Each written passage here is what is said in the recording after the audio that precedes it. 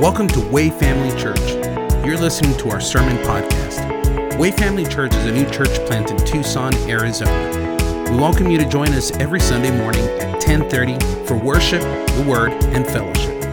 If you would like more information, visit us online at wayfamily.church. Amen. Well, today I'm going to keep it very brief, and I'm going to do my best to keep it very brief. I totally am aware that sometimes I go long.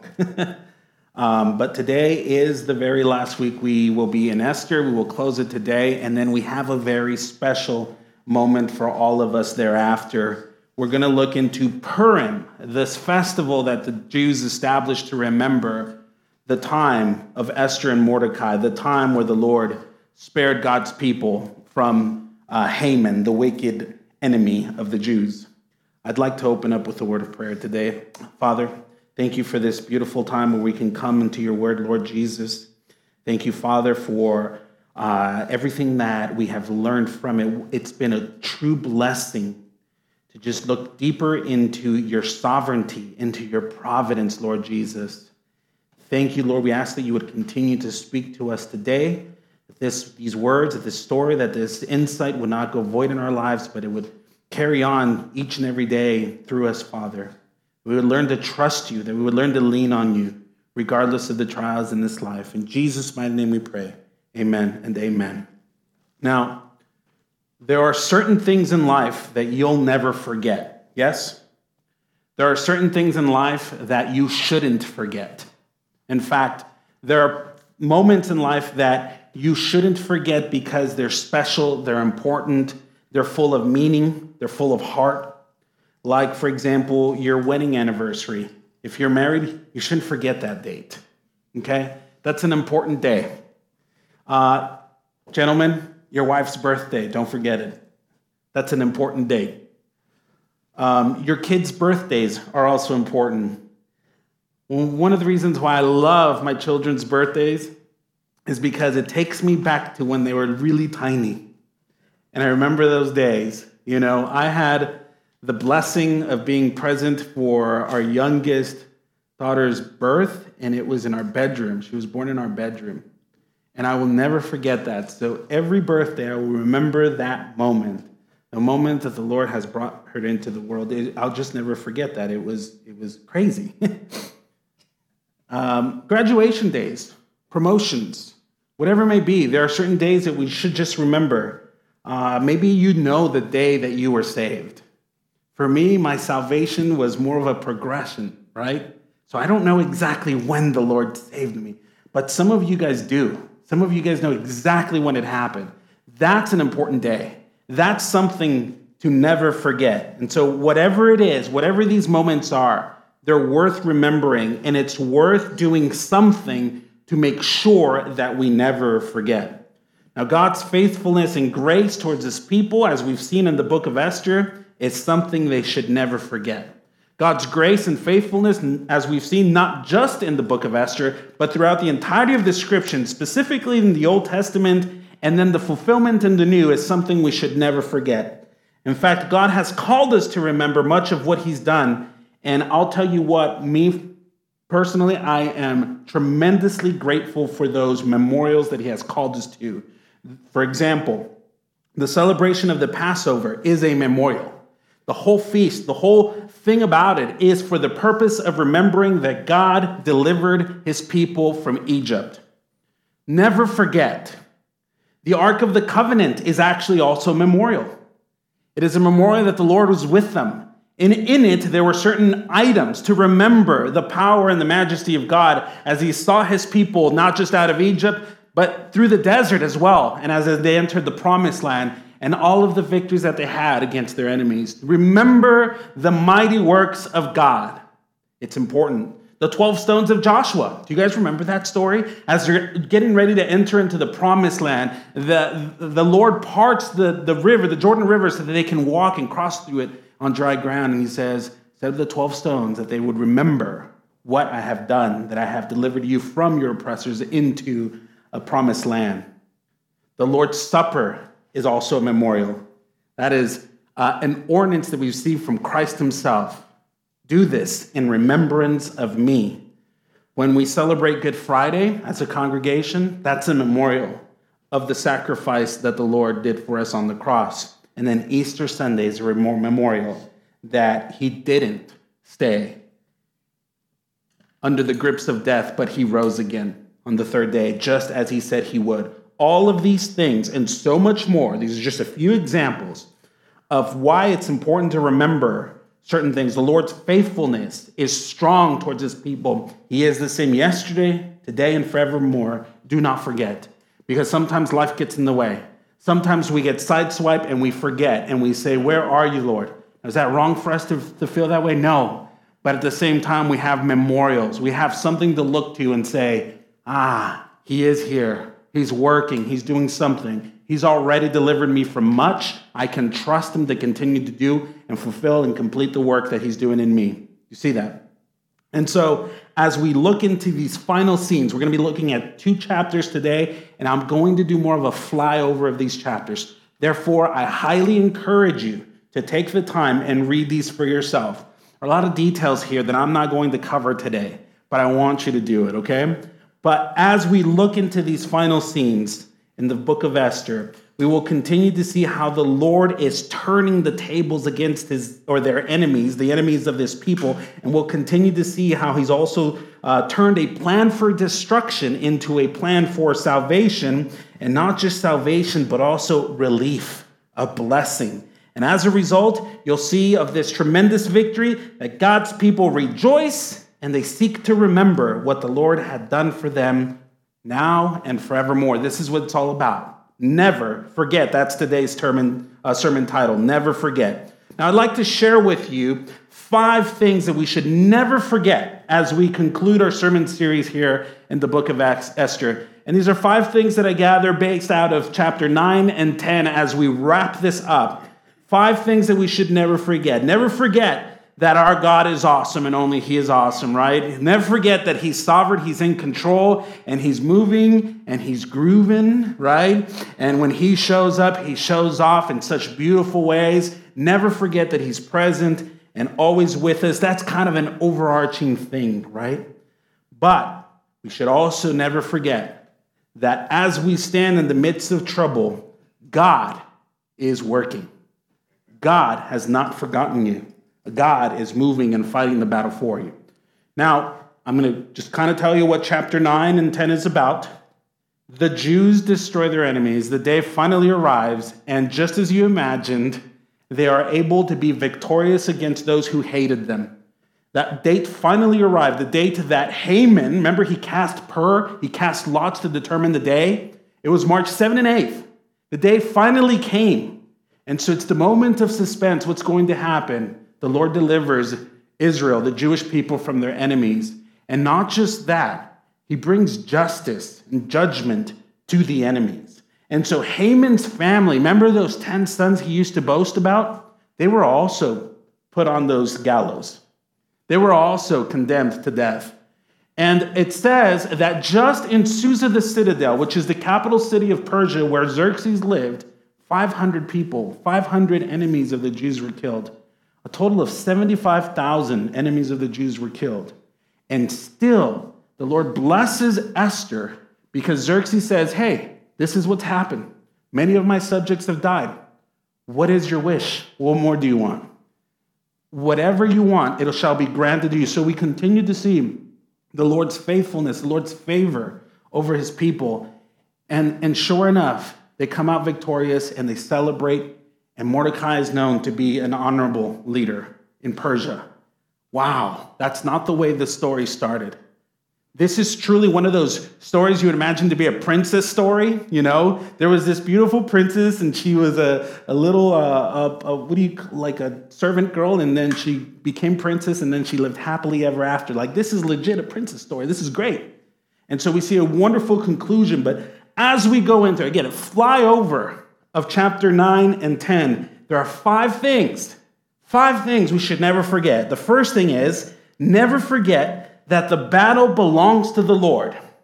We see it here, and we'll see it, and it's good for you to know it for your personal life. The battle that you're in right now, the battle that we have been put on, belongs to the Lord. It is not up to you to fight it. It is the Lord's fight. Amen? Verse 1 through 5, we read in chapter 9, in the 12th month, which is the month of Adar, on the 13th day of the same, again, March 7th and 8th, when the king's command and edict were about to be carried out on the very day when the enemies of the Jews hoped to gain the mastery over them, the reverse occurred. The Jews gained mastery over those who hated them. The Jews gathered in their cities throughout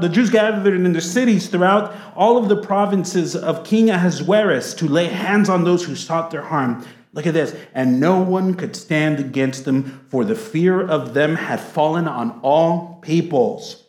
All the officials of the provinces and the satraps and the governors and the royal agents also helped the Jews, for the fear of Mordecai had fallen on them. For Mordecai was great in the king's house, and his fame spread throughout all of the provinces. For the man Mordecai grew more and more powerful. Mordecai could have never set himself up for this. Do you remember how forgotten he was initially? But in due time, the Lord set him up in a position where now he's great and people fear him, and he's of Jewish descent, which means he is a worshiper of God Almighty. And again, verse 2 says, and no one could stand against them, for the fear of them had fallen on all people. You know what this means? Certain situations are unavoidable. There are certain trials we have to walk through. There are certain moments of hardship that we must just go through. But James chapter 1, verse 2 tells us to count it all joy, my brothers, when you meet trials of various kinds, for you know that the testing of your faith produces steadfastness. And let steadfastness have its full effect, that you may be perfect and complete, lacking nothing. Trials are not a death sentence. They are opportunities for us to see the mighty hand of God move in our lives. Because the battle is not ours, it belongs to him. He is the one who's fighting our battles. Remember, Haman had cast pur, that is to cast lots, all right, to determine when the Jews would die, to determine the day of their destruction. Now that day finally arrived. It was in the month of Adar. Now let me show you a quick little calendar. This is what the Jewish calendar looks like. So we know exactly when this is. Adar, the late Adar falls right there, February and March. And so today we celebrate the remembrance of this event in March. So we're a little ahead of the game, okay? We're not late, we're ahead of the game. So today we're going to celebrate what the Lord has done, but it's typically celebrated in the month of March. Got it?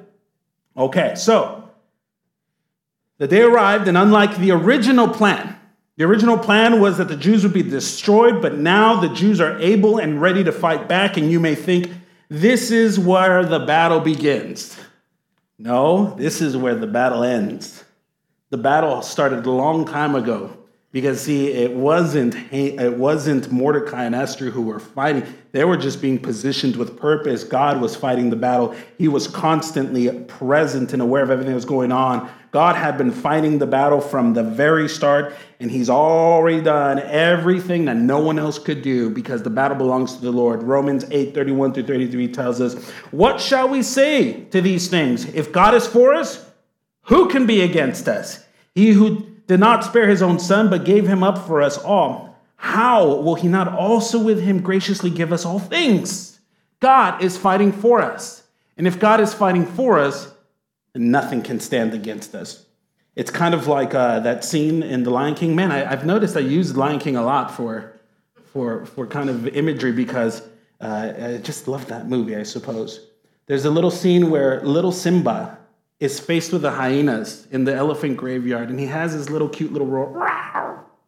And then all of a sudden, he gives it all he's got, and this big lion roar comes out, and it just really messes the hyenas up because his dad was right behind them, ready to fight that battle for him. That is how the Lord, backs us up. And again, let me tell you this. He's not backing you up because your purpose is greater than his.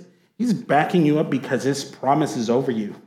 And when we live according to his will and his way, when we're humbled before him, when we serve our God Almighty, there's nothing that can stand against us because he is for us in that regard. You see that? God is who fights our battle. Now, if we notice in verse 3 here of chapter 9, it says that all the satraps and the governors and royal agents helped the Jews, for the fear of Mordecai had fallen over them. Notice, this is power. This is authority. The enemies of the Jews never imagined that going against God's people would be an impossible task.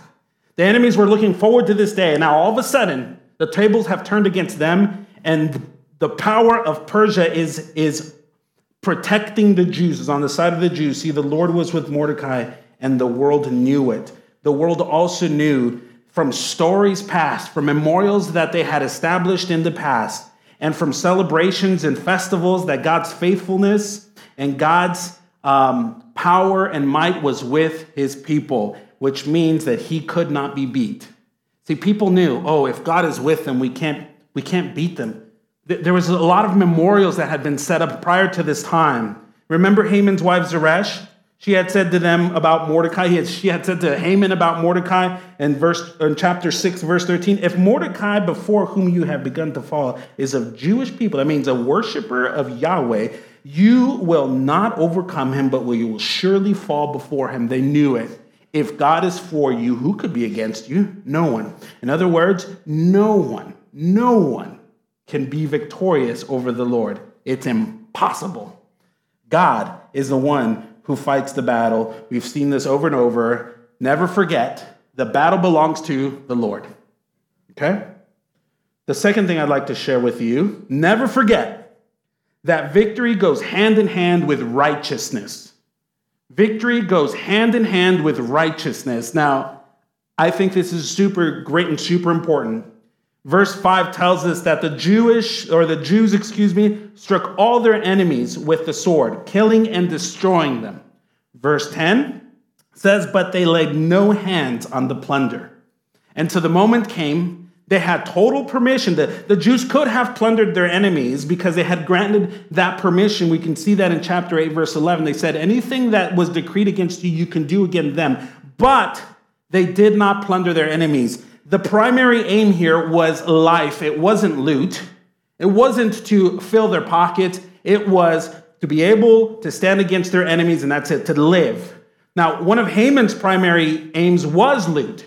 His primary aim was self-exaltation, to fill the treasuries, to become a little bit more wealthy with this, and to get rid of his enemy. But here's the point. This detail is mentioned 3 times in this chapter. It's mentioned in verse 10, it's mentioned in verse 15, and it's mentioned in verse 16. The end of verse 16 says, but they laid no hands on the plunder. Folks, here's what I think we need to get from this.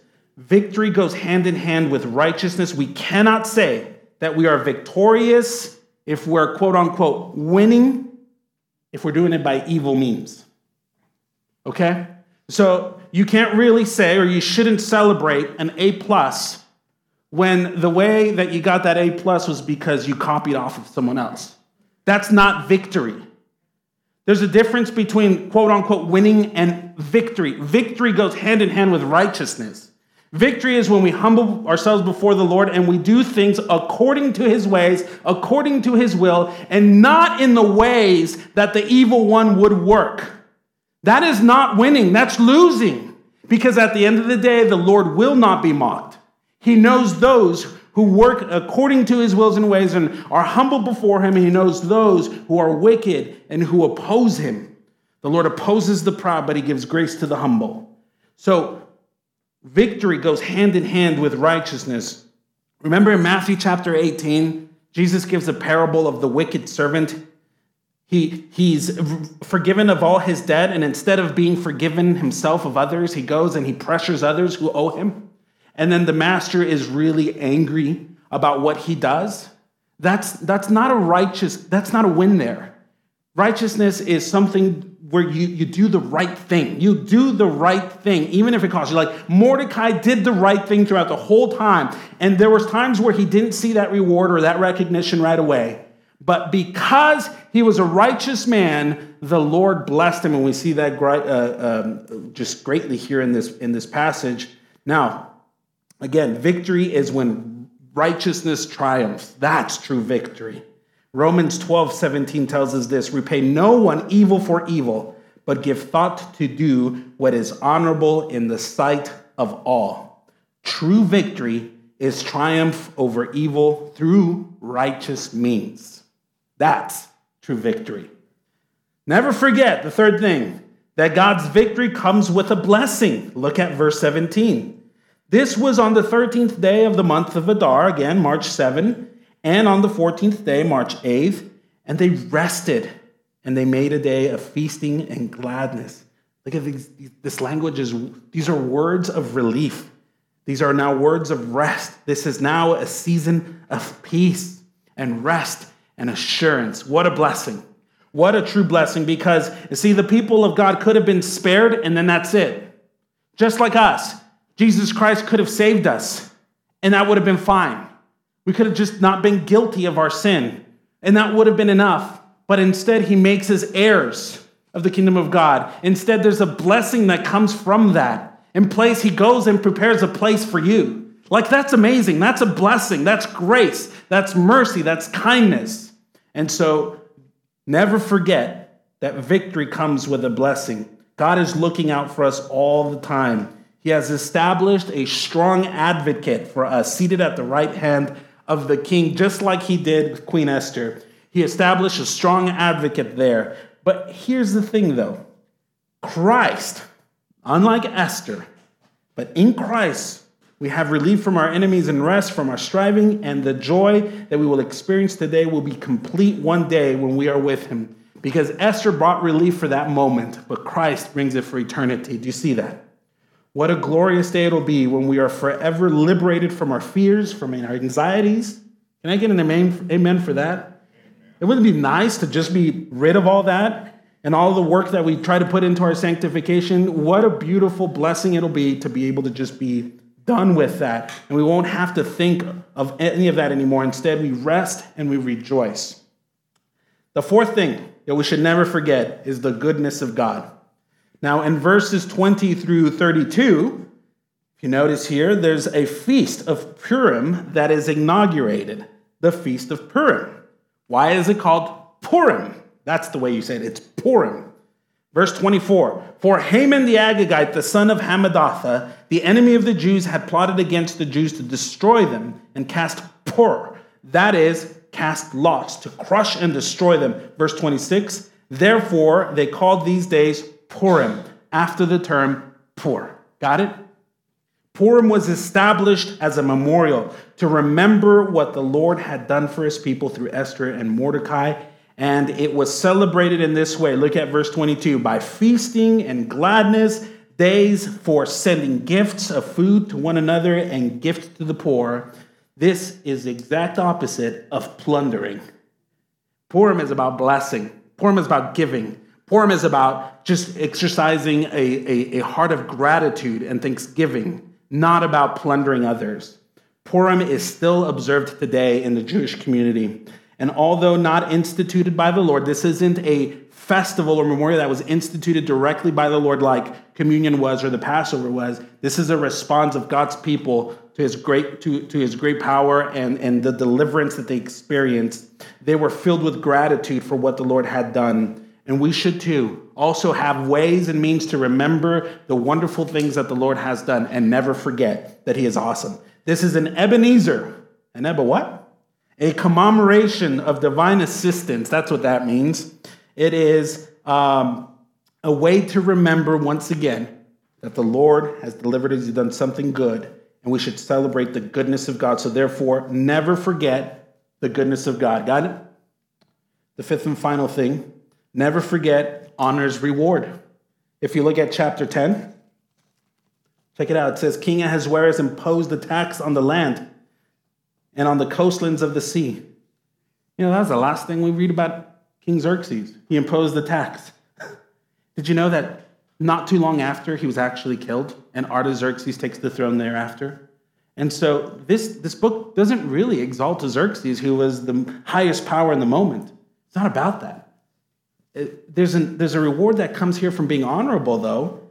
And look, and all of the acts of his power and might and the full account of this high honor of Mordecai, to which the king advanced him, are they not written in the book of the Chronicles of the Kings of Media and Persia? For Mordecai the Jew was second in rank to King Ahasuerus, and he was great among the Jews and popular with the multitude of his brothers, for he sought the welfare of his people and spoke peace to all of his people. Mordecai was an honorable man. And because he was honorable and because he feared the Lord above anything else, the Lord blessed him in mighty ways. There's a reward that comes from that. You know, I just can't wait for the day where we're face to face with our God and we can see a reward. Whatever it may be, it's going to be awesome. You know, like I've heard some people say, man, if I could just be a street sweeper up in heaven, I'd be happy with that. Amen to that. It's going to be awesome. There's a reward that comes from being humble, from being courteous, from being kind, from being faithful, for being just constant with the Lord. Amen. Now, Esther and Mordecai loved their people, but Mordecai and Esther weren't the saviors. Yes, they were people of high positions. They were in command to a certain degree. They were certainly significant, but they still served under a pagan king. They still did. Neither Esther nor Mordecai were the ultimate liberators of God's people. The ultimate liberators of God's people was still to come. The ultimate liberator of God's people is the King of Kings and the Lord of Lords. His name is Jesus Christ. And then he comes. 400 years later, a baby is born. Wow, humble beginnings.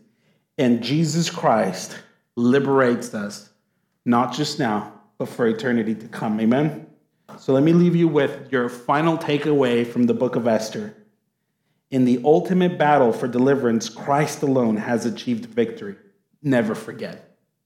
Christ is who brings eternal and true liberation. Never forget. If he's able to do this and so much more, as we've seen through the pages of this book, he's able to do things that you can't even imagine in your life. Never forget. Amen? Now, this is Purim. This is how the Jews celebrate Purim today. And so we're going to kind of do a mini version of it, okay? This is a way for us to remember what the Lord has done. What they do is there's a reading of the book of Esther. And so today I've asked my wife, Sandy, to share in the reading of the book of Esther. But don't worry, we're not going to read it out of this book. We're going to have a kid's storybook that we're going to read, okay? Now, as the book of Esther is being read, the children will make noise to blot out the name of Haman. So, anytime you hear Haman's name, I want you guys to go, boo! Make some noise. We don't want to hear that name because Haman is bad news. You guys got it?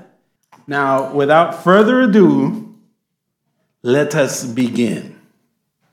The king had been humiliated by his wife. As punishment, he took the crown from Vashti and told her she would no longer be queen. He then requested that all women who were eligible to replace her come to the palace at once. King Ahasuerus had put his servant Haggai in charge of finding the most exquisite women in the land, and it was hard to imagine someone more beautiful than Esther. Along with several other women, Esther was chosen from the crowd to be brought into the palace, where they would spend a year preparing to meet the king. Esther was Haggai's favorite, no question. He gave her the best of everything, makeup, food, and 7 women to take care of her every need. But for all he knew about her, there was one thing he didn't. She was a Jew. Her cousin Mordecai said, do not tell them anything about it. Because so many people in Persia despised Jews, it would compromise her chances of being queen. So she obeyed him and didn't say a word. She also listened to everything Haggai told her to do in order to please the king, never swaying from his advice. When the time finally came for her to be brought into the king's chambers, she walked slowly to him, her elegant dress perfectly fitted and her eyes warm with kindness. He was overcome by her, and he loved her more than anyone else. Esther bowed her head for him to place her crown, and she became the queen of Persia. One day after that, Mordecai was standing outside the palace gates, and he heard 2 of the king's servants discussing how they were going to kill the king. He immediately ran to Esther to tell her, and she warned the king before they succeeded. King Ahasuerus wrote down the name of the man who had saved his life so that he could thank him. But as time passed, the king forgot. The king's assistant was a man named Haman, who was obsessed with power. In fact, Haman forced the people to bow down to him as if he were a god. They obeyed him, of course, because they didn't want to get in trouble with the king. Well, all but one man obeyed him, Mordecai. A devout Jew refused to bow to any god other than the true God. When all the other people knelt down to Haman, Mordecai stood tall on his feet. This made Haman furious, and he rushed into the palace with a plan to kill the Jews, all of the Jews. Later, when Esther received a message from Mordecai, he told her that Haman had announced his evil plan, and he urged her to help. "You have to go to the king," he begged. "Don't let them kill us." Esther knew that she was not allowed to go to the king's chambers unless he requested her there. Going to him without an invitation was very dangerous, and the king could have her killed because of it. "Mordecai," she responded, "you know what could happen to me." Esther realized she was going to have to risk her life to save her people. "Esther, you are our only hope. What if you were chosen by God for such a time as this?" Mordecai asked. The crown on her head may have been placed by human hands, but could it be that all along God had known she would be here at this very moment? "Yes," she whispered, "I will go. If I die, I die." She told Mordecai to have all the Jews pray for her, and she set out to save her people. It was a long, long walk to the king's chamber, and with every step, she had to remind herself to be courageous. She knew when the king saw her, one of two things would happen. Either he would lift his golden scepter for her to touch, accepting her in his presence, or he would not. If his scepter wasn't raised, she would be put to death. Her hands shook as she watched the grand doors open, knowing this could be the end of her life. The king looked up and saw her walking slowly, just as she had the first time she met him. When she reached his throne, she bowed, waiting for her fate to be decided. As soon as she did, the king raised his scepter for her to touch, giving her the freedom to speak. Her heart raced as she rested her fingers on the tip and invited the king and Haman to a special dinner, nodding gratefully when he accepted. Haman was still reeling over the obstinate Mordecai, and he decided to have gallows made in order to hang Mordecai the next day.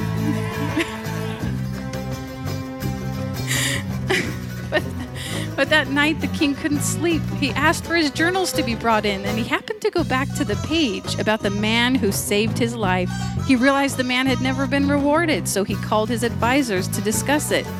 "What do you think I should do for the man who was most loyal to me?" he asked. Haman was sure the king was talking about him, and he excitedly planned out his own reward. "I would dress him like a hero, dress him in royal robes, parade him around on a horse so everyone can cheer for him and honor his greatness," Haman said. He beamed at the king, waiting for his reward. "Perfect," the king answered. "Do this for Mordecai, the Jew who has saved my life." "Mordecai?" Haman's blood ran cold. "Dinner is served," called one of the servants. Haman followed the king into the banquet room where Esther was waiting. The following night, they had dinner again. The king offered Esther whatever she wished, and her words shocked the king. "My lord, please rescue me from certain death. I am..." She paused to compose herself. This was it. "I am a Jew, sir."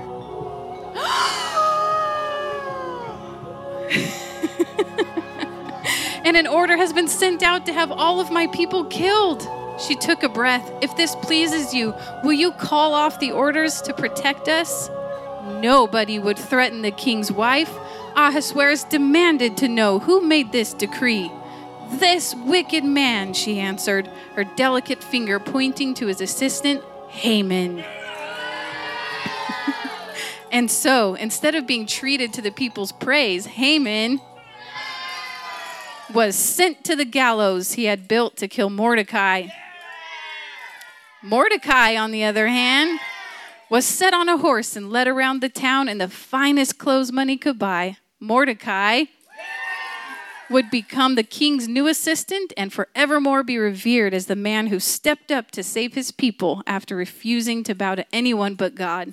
And Esther, beautiful Esther, the woman God used to protect his people, she risked her life to make his name and his people great. And when the golden scepter was raised to offer her a voice, she knew the words of Mordecai were true. Indeed, she had been chosen for a moment such as this.